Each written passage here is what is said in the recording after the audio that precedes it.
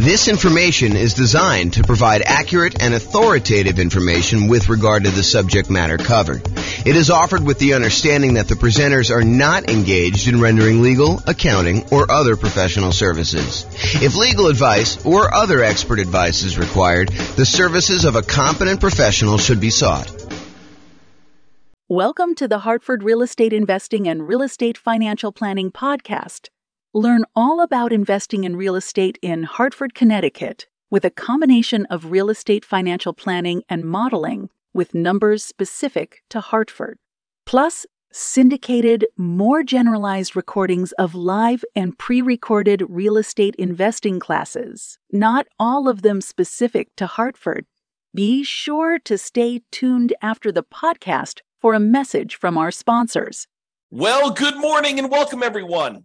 I am your host, James Orr, and this is a new class in a new series that we're doing on the risks of investing in real estate, the dangers, warning, be careful, all that sort of stuff. So really what we're talking about today is we're going to start with looking at the insurable risks when investing in real estate, the things that we can actually get a third party to take on liability on our behalf in exchange for a little bit of money. And we'll cover some of the other risks we have with real estate in some other classes in this series. But today we're primarily focused in on those insurable risks that we've got. So here's a quote. This is George S. Patton, the famous, I guess he was a general in, I believe it was World War, I don't know if that was 1 or 2. Anyway, he was a famous general. And so here's the quote. It says, "The time to take counsel of your fears is before you make an important battle decision. That's the time to listen to every fear you can imagine. When you have collected all the facts and fears and made your decision, turn off all your fears and go ahead." So what I think he's talking about here is, hey, before we go and make a decision in life, real estate investing decision or whatever it is important for us to evaluate all the different things that we are afraid of, all the different fears we have, all the things that can go wrong, all the dangers, all the risks, all the things that could go not our way, that could cause us to lose our investment, could cause us to lose money, could cause us to not achieve our goals, our financial independence goals, or our net worth goals, or whatever it is. The time to evaluate all that is before we make an important decision, before we decide to move forward. That's the time to listen to the fear and to evaluate it all. And then once we've collected all that, then make your decision and turn off all the fears and go ahead. So what are your fears related to investing in real estate? And we're going to go over those in this series of classes. But today, I'm primarily going to focus in on the risks that are insurable, the fears you have about things going wrong with a property that you may not want to be super afraid of because they could be easily covered. They could be easily taken care of by someone else by paying them a little money. I want to talk about this idea of risk, and specifically, I'm going to talk to you about this idea of a risk matrix. So if you imagine for a minute that there are things that can happen in life that happen super frequently, like, you are much more likely to see this, like an issue going on with the tenant paying late. I mean, I think that's a relatively likely sort of thing, right? The tenant paying late. And honestly, the tenant paying late on a severity scale, yeah, it's not ideal, but as long as we have proper reserves, it's really not that severe. It's not like the end of the world. It's not going to, them being late one time is not going to derail us from achieving our goal. So there's a likelihood component, how frequently things happen, and then a severity component, how severe it is, how far of a setback, how large of a dollar amount are we talking about, how large of a dollar amount that's going to impact us. So things that don't happen very frequently and things that are very low severity, low dollar amount sort of things, we consider those to be low risk. In this case, we're going to call that 1. If we're kind of looking at this matrix of likelihood or frequency on the left side and then severity along the top. And then you can see that we multiply these together and we get like a numerical measurement. So a severity of 1 and a likelihood or frequency of 1 gives you a low risk of 1. If the severity increases, but it's still very likely, it might be a kind of risk measurement of 2, because it's a 2 on severity and a likelihood of 1. If something is still, not very likely at all, and it happens here where you have medium 3, then that becomes a severity of 3, where it becomes really expensive for us, but it doesn't happen very often. Then you've got stuff where it's increasingly likely, where this was low likelihood, this was medium likelihood, and this was high likelihood, and you can see how the risk kind of grows there.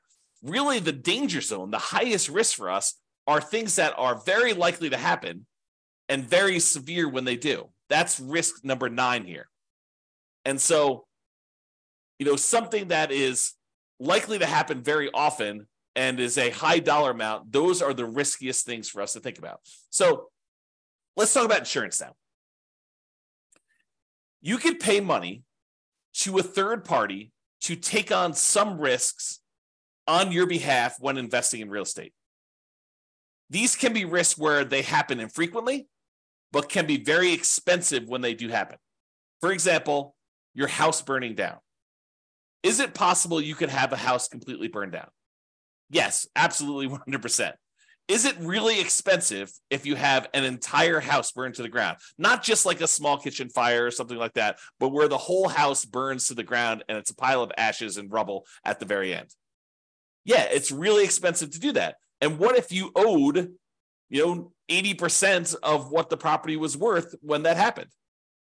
Not only would you have to pay back the loan on the property, but now you'd also have to rebuild the property if you didn't have insurance. But there are insurance companies, who are willing to accept your payments to protect you in case that unlikely event happens and you have a catastrophic loss, or if you even have a small loss, right? They'll cover small fires, but they'll also cover these large fires. And the way that they can do that is they can look at the overall risk profile of what are the chances of a house burning down. And they can look at that across lots and lots and lots of properties. For you, if you were looking at this, you might say to yourself, okay, look, I got one property. If this thing burns down, that's going to be really ugly for me. Yeah, it's a low probability thing, but if it happens, it's going to cost me hundreds of thousands of dollars to replace this thing. So you have something that is not likely to happen, but if it does happen to you, it's catastrophic. Or what you could do is you could say, look, I'm going to pay this third-party insurance company, and they're going to have, hundreds or thousands of other people paying into this pile of money as well. They're going to take off some profit for running the business of the insurance business, to pay the salespeople in order to sell the insurance, to pay people to kind of manage and oversee the administration of the insurance policies, and then to pay, people to process claims and to, in some cases, fight claims if they think that there's fraud going on or questionable activities. So they're going to have all those operating costs that they're going to take out of there. But then they have a pool of money where if one of the hundreds or thousands of people that they're collecting money from have a fire, some infrequent events, they can take that big pool of money that everyone is paying into, and they could actually pay to have that property replaced. And because each individual's person's chance of having a fire is really, really low, but over 1,000 properties, it is a higher chance that there is going to be a fire on one of those 1,000 properties, they are likely to pay out a bunch of money on that thing. And that's how that works. Okay. So getting back to insurance. So it's not likely to happen if it happens infrequently, but if it does happen, it's really, really ugly, like that fire. But for a small fee, you can pay someone else to aggregate this risk, as we described with the insurance company. So for a relatively small fee, they can insure you against loss and make a profit, because it's not just about them covering your loss. They have to be in business to make money to pay the people that work for the insurance company to do that. Now, if you had a large enough number of properties yourself, you could technically self-insure, right? Or you could self-insure with one property, but it may not be prudent for you to do so. But imagine for a minute that instead of the insurance company collecting premiums from 1,000 different people, because they have 1,000 different properties spread out across a different city or different state or different country, so they have some risk where it's not going to be like, a forest fire where all the houses in a certain area get burned down. It's not like you've got 1,000 units all in one spot. But if you had all your properties geographically diversified, you could choose, instead of paying the premium on 1,000 different properties to an insurance company, you can say, look, the economics now say that for 1,000 different properties I have, I could take the money that I would have paid otherwise to this insurance company. I could set it aside so that when I do have a fire on one of my 1,000 properties, I will have money set aside to be able to do to protect myself and to rebuild the property in case there is a fire. So you could self-insure. Now, I'm ignoring for a moment here that if you get a loan on the property, the lender is going to require that you provide proof of third-party insurance. In most cases, they will not allow you to self-insure. And I'm ignoring that fact. But if you have all these properties free and clear, if you have 1,000 properties free and clear, you could choose to self-insure. You could choose to be the one that sets aside all the money that you would have otherwise been paying for a premium, and then use that when you have fires on your properties or other events. I mean, we're using fire as an example here. Okay. So that is the idea. Instead of doing it and saving the money yourself, which you should be doing even if you decide not to pay a third-party insurance company. It's not like you save all that money. You save some of it. You save some of the profit that you'd otherwise be paying the insurance company. But then you have to take on that role. You have to kind of put the money aside, invest the money, have it in a safe, secure spot where it's available if you have an emergency. You need to manage that oversight. You need to make sure that you take care of estimating the amount that you should be setting aside and coordinating all that stuff. So you don't actually get rid of those roles. You would have to provide those yourself if you decide to self-insure. Or you could pay an insurance company and all those roles are taken care of for you by a team of people that are doing this. Okay? There we go. So let's talk about what the insurable risks are. So these are the most common insured risks. We mentioned one already, the risk of fire.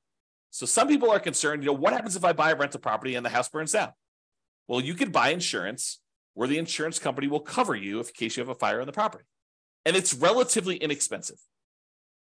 For the fact that you could have to replace a, $400,000 property, you might be able to get fire insurance for, $1,200 a year. It's going to vary a little bit depending on market and what else they're covering and things like that. But they can insure you in case your entire property burns down for about $1,200 a year. The chance of it happening is low, but when it does happen, the chance of a large payout is definitely there. They could have to spend, more than the amount of money than they collected in order to deal with your fire. Similarly, lightning damage. That's another commonly insured one where they will cover damage caused by lightning.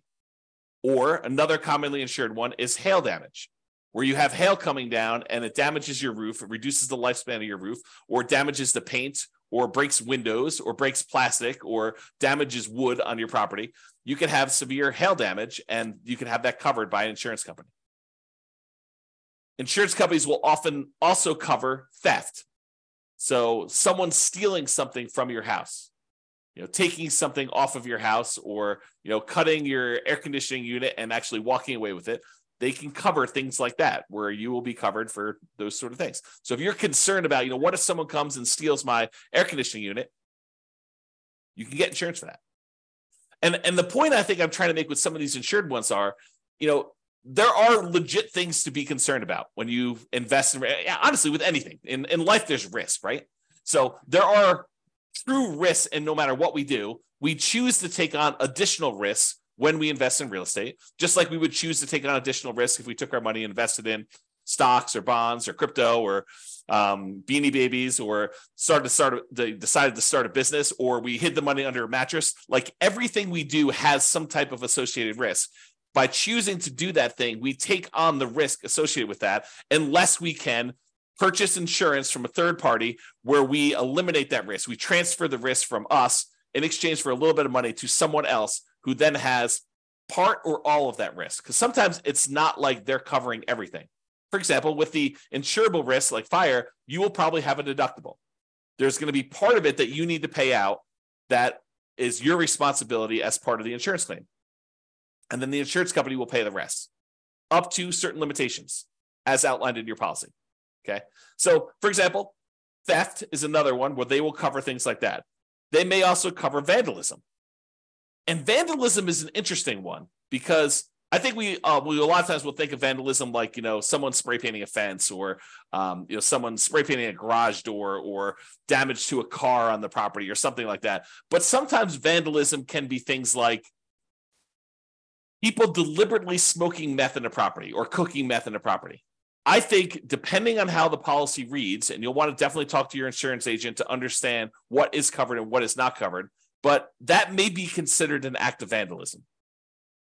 Okay, so realize that may be a weird one for you, but it could be something that's covered. Personal injury. What if someone gets injured on your property? You hear a lot about this in like asset protection classes where we talk about protecting yourself when you acquire these properties, protecting yourself and protecting the other properties you own from being taken in case somebody gets injured on the property or you injure somebody driving around town or doing something else. Like there's insurance you can buy to protect yourself from somebody coming after you for an injury that they had or sustained on a property or that you caused them somewhere else. So personal injury. And then liability. If you do something wrong that was not intentional or deliberate, but it was accidental, there is insurance that you can get that covers some additional liability there. Okay. And I'm not an expert on insurance. You really need to go talk to your insurance agent to understand like what is covered and what is not covered. Don't go to them and say, but James told me that it works this way. Understand that what your policy says, what is written in your policy is going to be what is covered. And get clarity from your insurance agent. That's part of what you're paying them for, is to help you understand what is and is not covered. And ideally, you want them to give you their opinion in writing so that you have it written down somewhere in case it ever comes up in the future that you need to have some type of discussion about why something is or is not covered when you thought it was. Okay, so those are probably the more commonly insured risks: fire, lightning, hail, theft, vandalism, personal injury, liability. Okay. Now, there are some less commonly insurable risks. For example, loss of income. Something happens to your property, like a fire, and now you no longer have rent coming in while you're waiting 6 months for the insurance company to get the adjuster out there to get approved, for the money to be actually sent to you, for you to line up all the contractors and get all the work done. And, you have, 1 month of demo to take down the stuff that was burned and left there. And then it takes you another couple months to get everything else done in order to get it built out. And then by the time, 2 months later, it might be 6 months or a year by the time you get your property back working. And guess what? You have a mortgage payment that is due every month, even though the property is burned down. So potentially problematic. So you can get insurance that covers loss of income, where you're unable to collect on the property because the condition of the property is there. You can get the insurance company to actually give you money as part of the policy. I mean, you're paying for this insurance. It's not free. You pay them money so that if you have loss of income on the property where you're unable to collect income on it, then they can actually pay you so that you can then use that money to pay your insurance company, your mortgage company, taxes, insurance, like all that stuff. Okay, so loss of income is a type of insurance, not as common as fire policy, but many landlord policies do include this. So ask your insurance agent about it. Make sure that if it's something you want to pay extra for, that you can get it. And we've been talking a lot about the idea of improving cash flow and increasing cash flow on rental properties. And the issue I think we have for a lot of folks is that some of these things you are deliberately choosing to have lower cash flow. You're voluntarily increasing your expenses by getting more and better insurance coverage so that should something happen, your cash flow is saved, right? Because if you decide not to get insurance for loss of income and then something does happen on your property, you could have 6 months of zero rent coming in.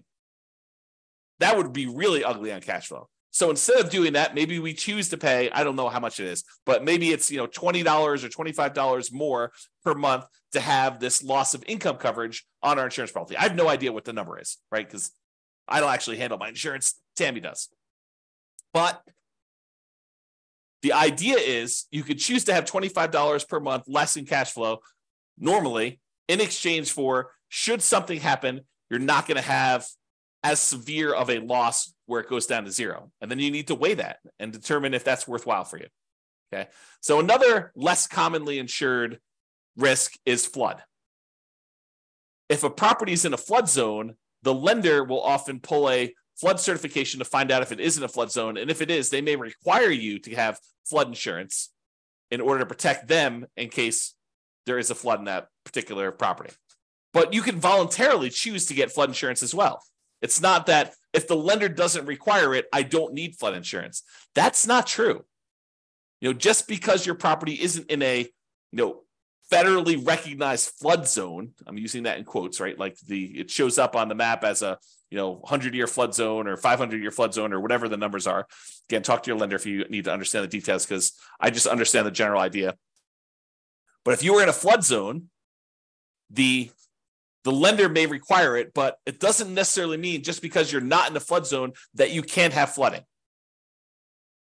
There are times when unexpected things happen and you could have flooding in a different area. And flooding is not always defined in a way that you might think. It could be water running horizontally in some form or another. So, imagine you have something happen to a house next door and, it over time kind of like has this major problem. And then there's a massive release of water from that thing, like a pool or something.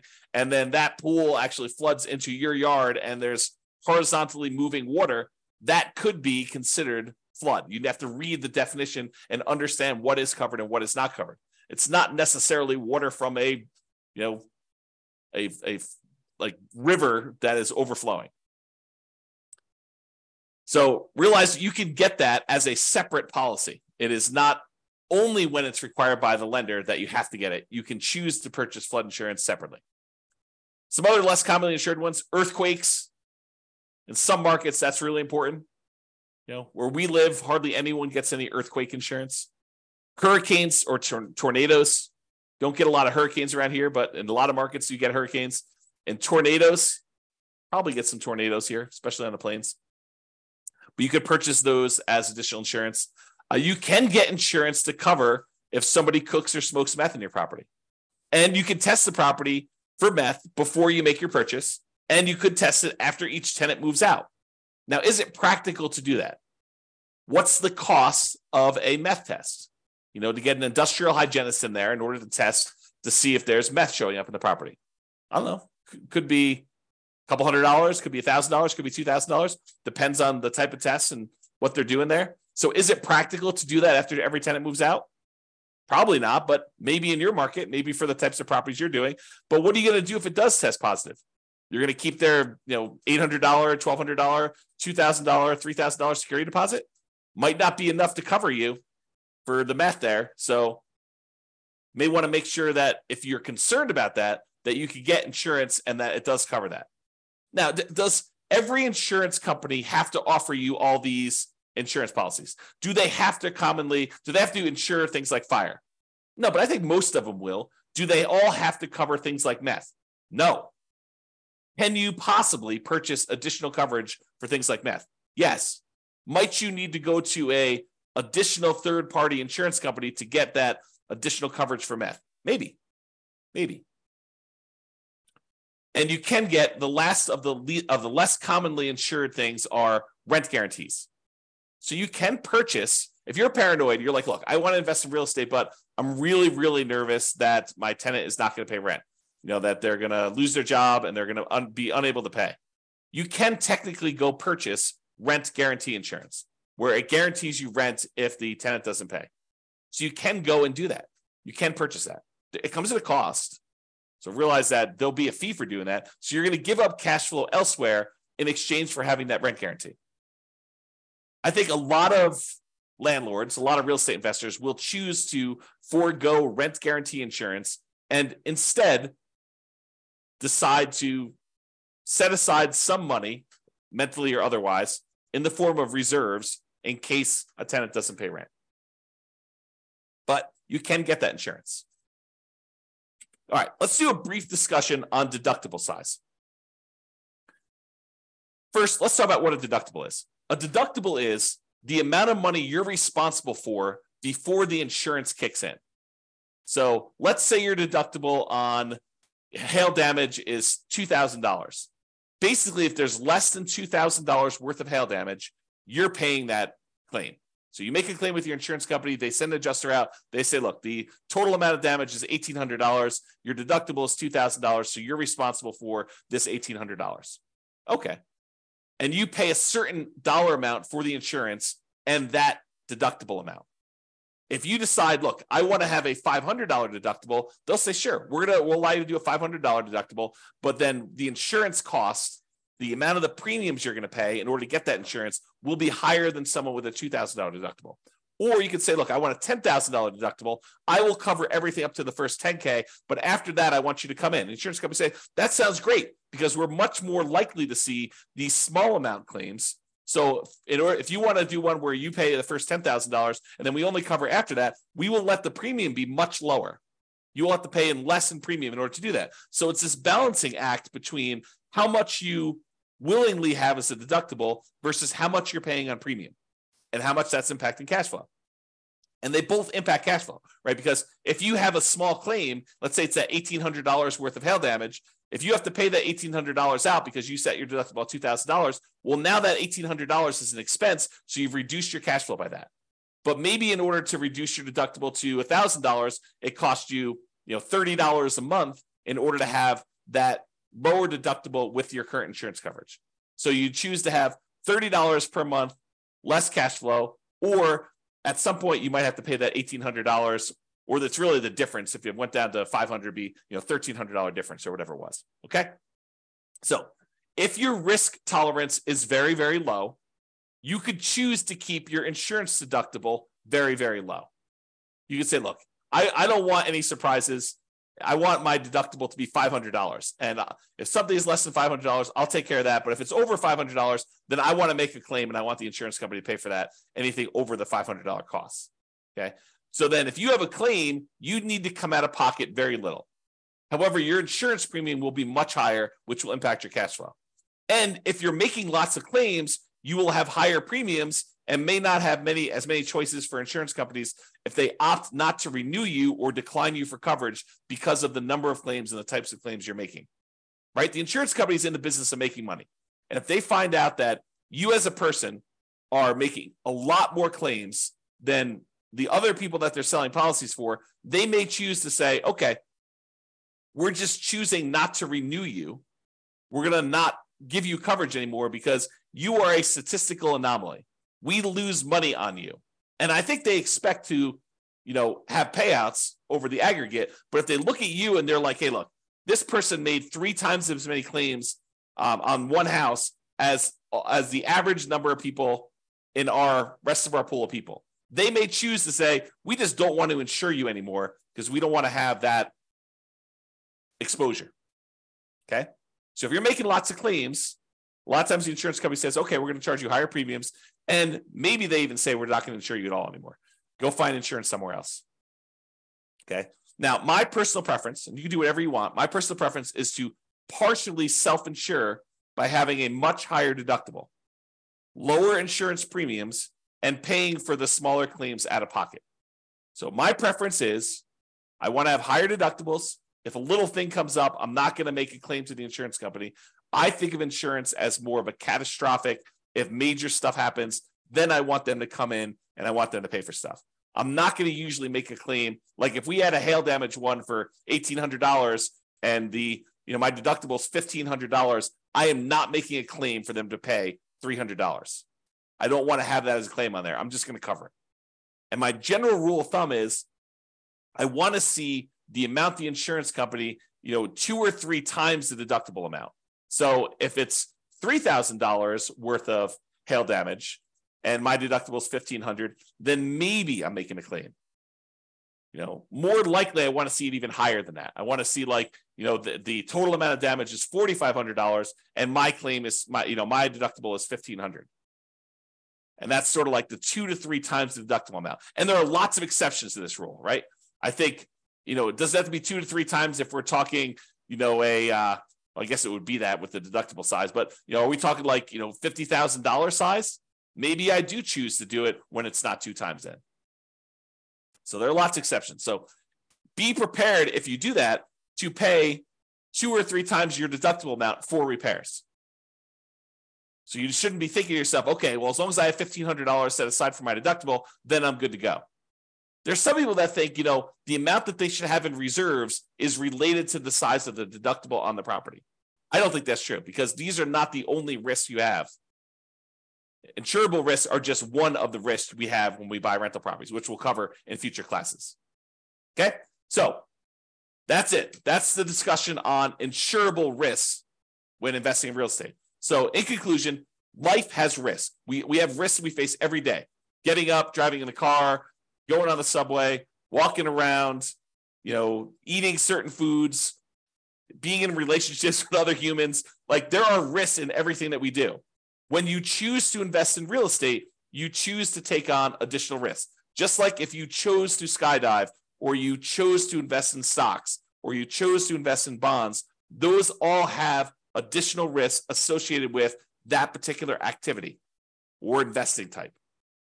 Okay. You can shift the risk from yourself to someone else by paying a premium. That's what insurance is. We're choosing to pay someone, a third party, to take on that risk for us, and then they will aggregate that across a whole bunch of people so that they can be profitable, support their business, pay their salespeople, pay their admin, pay all the CEOs, pay all the house, the building costs and everything else, and then also be able to pay out the claims that we have on all these things. So yes, you are paying more than probably what it costs you, but if you're insuring like 1 or 2 or 3 or even 10 properties, you don't have enough of the properties to really have a good way to kind of spread that risk out over a large number of things. Okay. And if you really are going to self-insure, you should study this and understand what number becomes the number you should have to kind of be able to make a reasonable self-insurance play. All right. So that's it for conclusion. Have a great day, everybody. I will talk to you all tomorrow. Bye-bye for now. With home prices up, mortgage interest rates up, and rents up, but not quite enough to counteract the higher prices and interest rates, cash flow on rental properties in Hartford is harder than ever. Book a call with the Real Estate Financial Planner to apply our proprietary 88 strategies to improve cash flow on your rentals. See the show notes for a link to schedule your call and improve your cash flow today. If you're a real estate agent, lender, or professional in Hartford that wants to help our real estate investor listeners, consider reaching out to learn about collaboration opportunities with this podcast. We'd love to add more value to our listeners by having you assist our investors buy, sell, and finance their real estate investments. See the show notes to schedule a call to discuss collaboration opportunities.